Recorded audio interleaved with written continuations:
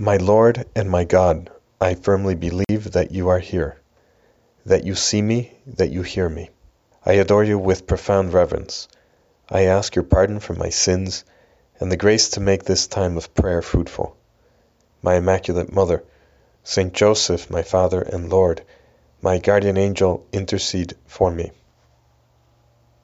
We have come a long way to meet our Lord here on this retreat. Our Lord himself used to go to the mountain to pray, to be closer to his Father God. We have just told our Lord, we have confessed in this opening prayer that Saint Maria used to say before starting his time of prayer, I firmly believe that you are here. And yet, he is not here in the Blessed Sacrament because we have not had Mass yet. But perhaps all the more interesting for us to desire his presence sacramentally, but also to be aware that our Lord is here in some way, because Lord, you yourself said, where there are 2 or 3 gathered in my name, I am there in their midst. And we are gathered here in his name. And therefore, somehow, our Lord is here already present, ready to give us all sorts of insights of his wisdom. If you went to Mass today in the Alleluia verse, I know it's hard to pay attention to the Alleluia verse sometimes, but I found it very insightful for today, for this retreat, precisely because it is about this topic.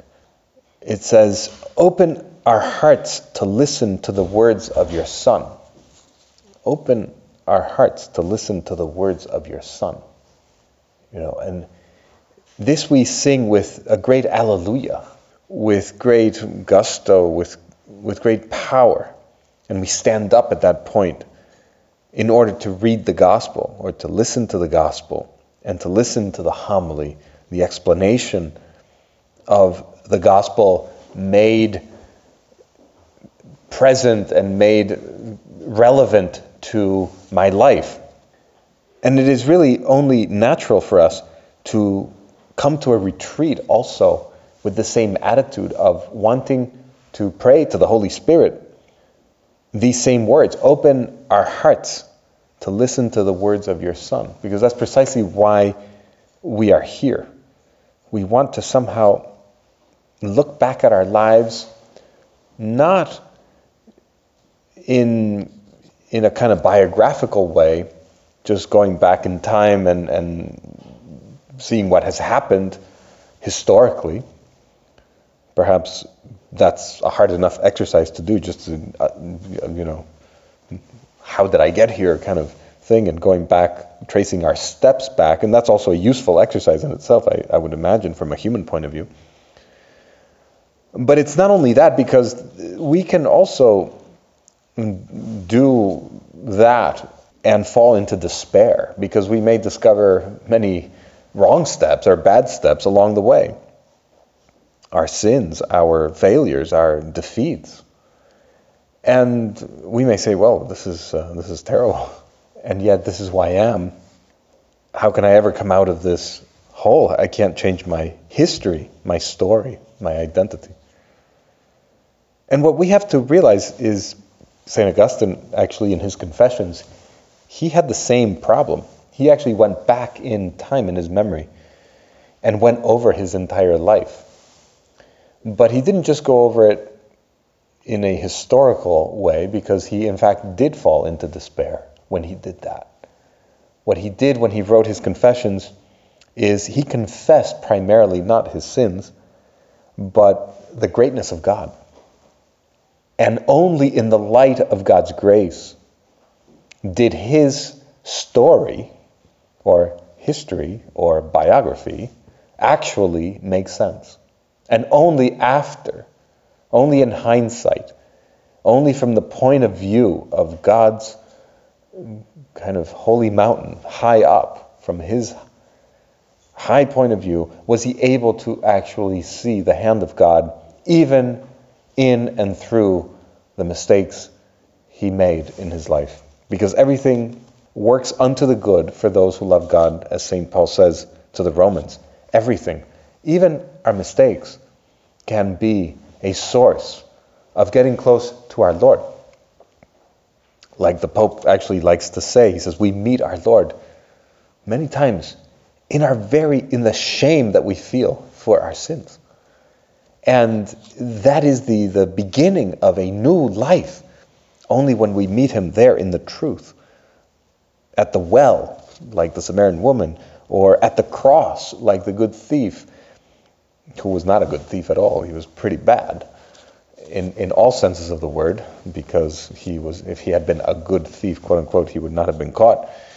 And, but he was not good at all, because he was also, committed evil, committed a crime. But he became a good thief, a good person, right? A former thief, when he met our Lord and he united his cross to the cross of our Lord. And in fact, this is where we are called to meet our Lord, wherever I am. And I have passed this sheet out with the plan of meditations. There's 11 meditations in this retreat. And here are the themes of the meditations, which I've chosen the title, In the Footsteps of Mary. Because somehow Mary's biography, her life, is also a life of transformation, a life of faith, a life that is a gift of God to her. And it was up to her to be generous in responding to that call. Because all of us are called to the same height of holiness as Our Lady. And the reason also why this weekend is very special to consider the footsteps of Mary, which are really the footsteps of Christ, because Mary only followed Christ, is because today is a very special anniversary in the history of the Church. It is the opening session of the Second Vatican Council, and that's why the feast of today is St. John the 23rd, because Pope John the 23rd called the Vatican Council. And back then, before the reform of the liturgy, it was a well-chosen day to begin this council, because it was the feast of the motherhood of Mary, the greatest of all feasts of Mary, which now we celebrate on January 1st. And then, as if that was not enough, to give a flavor to the whole weekend, tomorrow, October 12th, is really, in many parts of the world, especially Spain, it is the day, it is, known as like Columbus Day. It's the day that America was discovered by Columbus, but it is coincidentally the feast of Our Lady of the Pillar in Spain, which is the Marian apparition in Spain par excellence, the oldest apparition of Mary in the world, because, as tradition has it, she appeared to St. James the Apostle on a Roman pillar, when she was still alive. And he was evangelizing the Spaniards, and he was so distraught by what he saw that he was so discouraged that he decided to turn back. And Our Lady basically appeared to him and said, no, listen, stay here, evangelize the Spaniards, something good will come out of them, well, you'll see. And we have so many saints from Spain, St. Teresa of Avila, St. John of the Cross, St. Jose Maria, Blessed Alvaro, all of them, among many others, that have evangelized the world and have influenced so many parts of the world with their spirituality. And we have to be very thankful for that, for the great apostle, St. James, who decided to continue evangelizing thanks to the encouragement of Our Lady. But also, October 13th, Saturday, being on a Saturday too, the anniversary of one of the apparitions of Fatima, the 101st anniversary which is kind of significant for our times in these days when everything's very turbulent, as was a century ago at the onset of World War I in Europe. When everything came into crisis, we seem to be again in a crisis. But what we also have to remember is that Our Lady and Jesus make themselves present through grace. And I would say that here on this retreat, you have come and convert. When we go back, all of us, hopefully we will have been renewed and transformed, like the apostles when they were with Mary in the upper room in the cenacle there, when the Holy Spirit came down upon them and then they dispersed throughout the world to evangelize. We can definitely influence so many people in our surrounding, in our vicinity, in our state, in our families, with our friends, with our colleagues. So much depends on whether or not we convert this weekend. So much depended on whether or not many saints have converted when they did convert and they decided to say yes to God and heed the call of God in a generous way. And that's why in this first meditation, I want to consider the Annunciation of Our Lady, how she received the call, and how she was a woman in prayer, basically adopting the attitude of this Alleluia verse that we read today. Open our hearts to listen to the words of your Son. She was in prayerful contemplation when the angel came to her. And she was startled because she did not expect to be honored in such a way that she was, as, being called full of grace. Full of grace. No, she would never have imagined that. And in her humility, she was disturbed at such great greeting. And the angel says to her that she would become the mother of our Lord. Do not be afraid, Mary, for you have found grace with God. Behold, you will conceive in your womb and shall bring forth a son, and you shall call his name Jesus. And he shall be great and shall be called the Son of the Most High. And the Lord God will give him the throne of David his father, and he will be king over the house of Jacob forever, and of his kingdom there shall be no end. Somehow our Lord is actually telling us the same thing today, that if we listen to the Word of God, if we adopt this prayerful, contemplative attitude of wanting to do the will of God wherever He takes us, that we too will actually become the mother, the brother, the sister of Jesus Christ.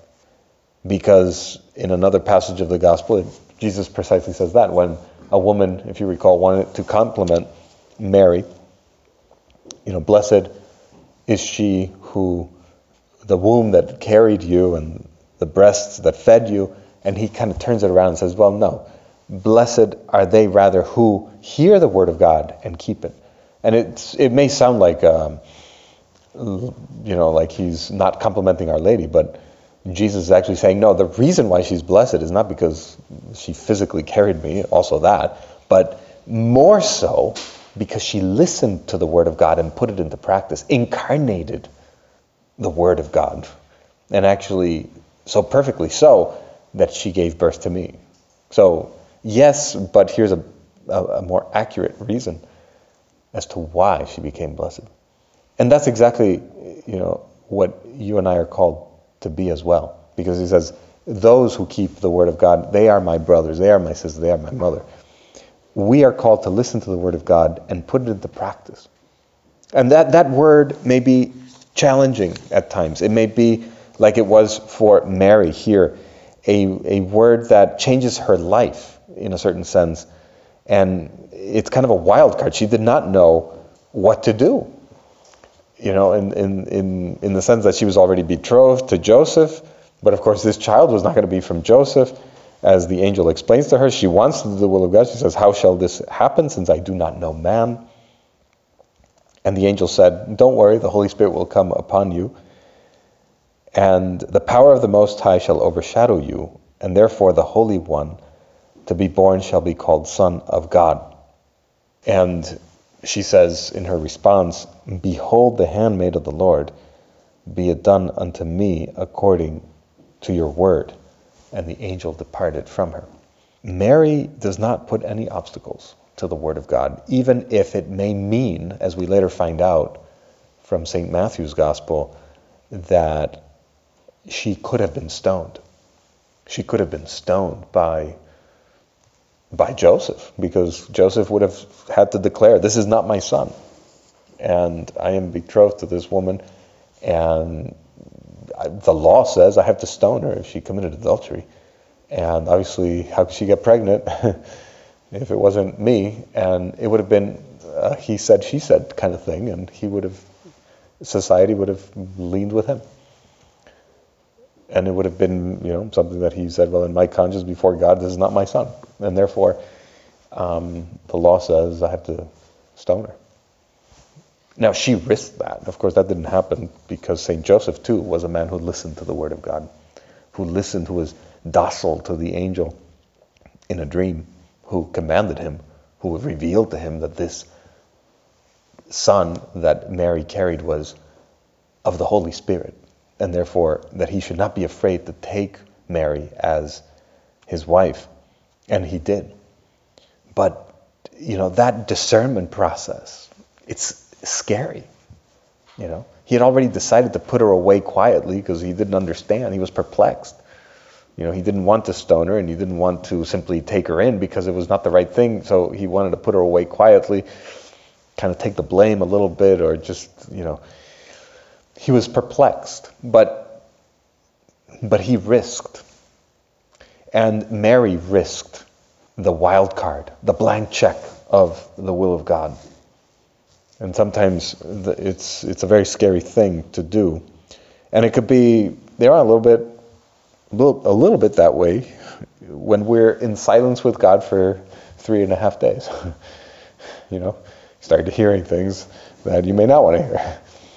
Or you start hearing things, period. I don't know. You may want to take a break or something and talk to someone. But, we won't hear the angel. There won't be an angel. So don't look for it. Maybe, but I don't know. It's not the normal thing. We will be really more like Elijah. Remember Elijah when he was listening to the word of God, and he was ready to do the will of God. And so it says in the book of Kings, and behold, the Lord passes, and a great and strong wind before the Lord, overthrowing the mountains and the breaking of rocks in pieces. But it says, the Lord was not in the wind. So there's this great wind that comes, and Elijah's listening, but our Lord is not in the wind. And after the wind, an earthquake took place. And then it says, but the Lord was not in the earthquake. And after the earthquake, a fire, but the Lord was not in the fire. And after the fire, a whistling of gentle air. And when Elijah heard it, he covered his face with his mantle, and coming forth stood in the entering of the cave. And behold, a voice unto him saying, why are you here? And so on. And he gets the revelation of God for the prophecy that he needs to proclaim.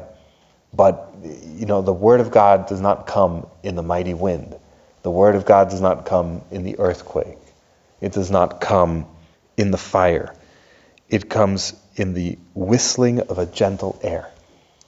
I just read an passage that talks about the Hebrew word, actually, for gentle air.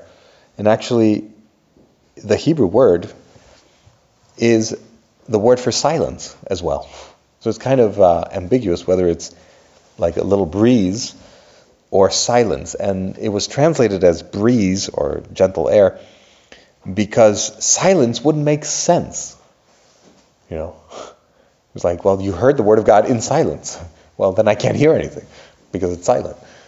So they translate it as a gentle breeze, because you could hear that. But, if we think about it, only in silence can we listen to the word of God. Only in silence, and we need silence. And on this retreat, it's a very important thing to keep silence. I mean, we're not going to, take it to a ridiculous extreme. If you need to talk, and whatever, it doesn't matter. But really, what's more important is the interior recollection that we need to have in order to listen to the Word of God. In the Bible, the Word of God several times, maybe 3, 4, 5 times, even more, perhaps, I haven't counted them, is compared to a sword. Like, for instance, the famous passage that a lot of evangelical Protestants like to quote, which is hopefully also quoted by many Catholics, this getting ready for battle, right? Having girded your loins with the truth, and having put on the breastplate of justice, and having your feet shod with the readiness of the gospel of peace, and all things taking up the shield of faith, with which you may be able to quench the fiery darts of the most wicked one, and take unto the helmet of salvation, and the sword of the Spirit, that is the Word of God. So your armor, the armor you need in order to fight the battle, is the Word of God. And then in Hebrews, again, another reference to, this time another word for sword, this time a double-edged sword. For the Word of God is living and efficient and keener than any two-edged sword, and extending even to the division of soul and spirit, of joints also and of marrow, and a discerner of the thoughts and intentions of the heart. And there is no creature hidden from his sight, but all things are naked and open to the eyes of him to whom we have to give account. It's interesting. The Word of God is, again, compared to this sword that helps us to discern so finely the intentions of the heart, which it's very tricky to discern that, because our pride, our arrogance, our disordered desires sometimes, they fool us into lying to ourselves, into thinking that we were upright when we're not, and we try to justify ourselves or justify our behavior. And yet only in silence can we get rid of that noise from the world, and really examine the intentions deep within. And today, this is the call on this retreat, to be able to spend an entire weekend examining the intentions of the heart with the hand of Our Lady, and so that she can lead us by example, be a witness of what Jesus wants us to do, because she was so generous in her response. She didn't hold anything back. Behold the handmaid of the Lord. Be it done unto me according to thy word.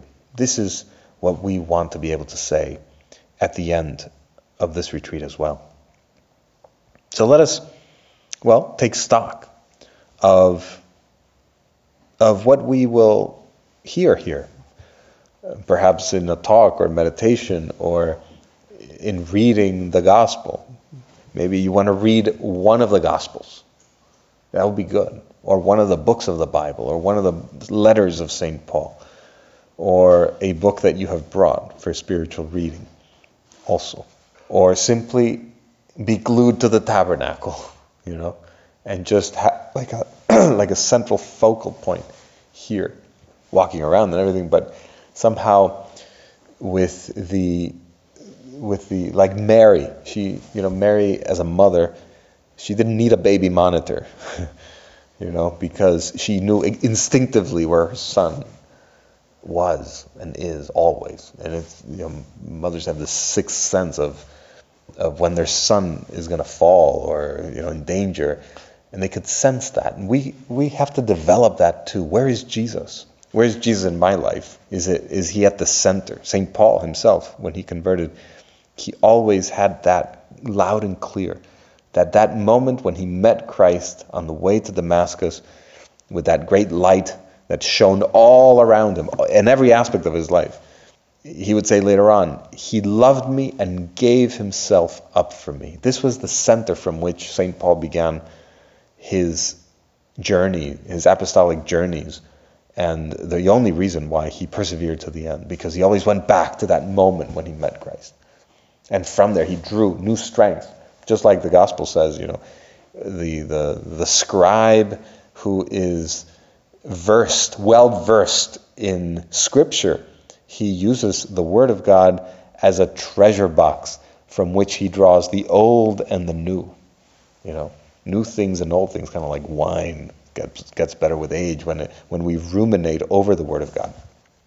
And in fact, this is a very Marian attitude to adopt, because St. Luke tells us that Mary, at least 3-4 times, Mary treasured all the words of Christ, all the things she heard about Christ in her heart. And only because of that, I think she was able to persevere to the end, to being at the foot of the cross, as we will consider in one of our meditations. Well, let us turn to her and ask her to help us to generously respond to the word of her Son, just like she did, with full freedom, with full generosity, and also, especially this weekend, to be able to identify a few resolutions where we might put that into practice. I thank you, my God, for the good resolutions, affections, and inspirations which you have communicated to me in this meditation. I ask your help to put them into effect. My Immaculate Mother, Saint Joseph, my Father and Lord, my guardian angel, intercede for me.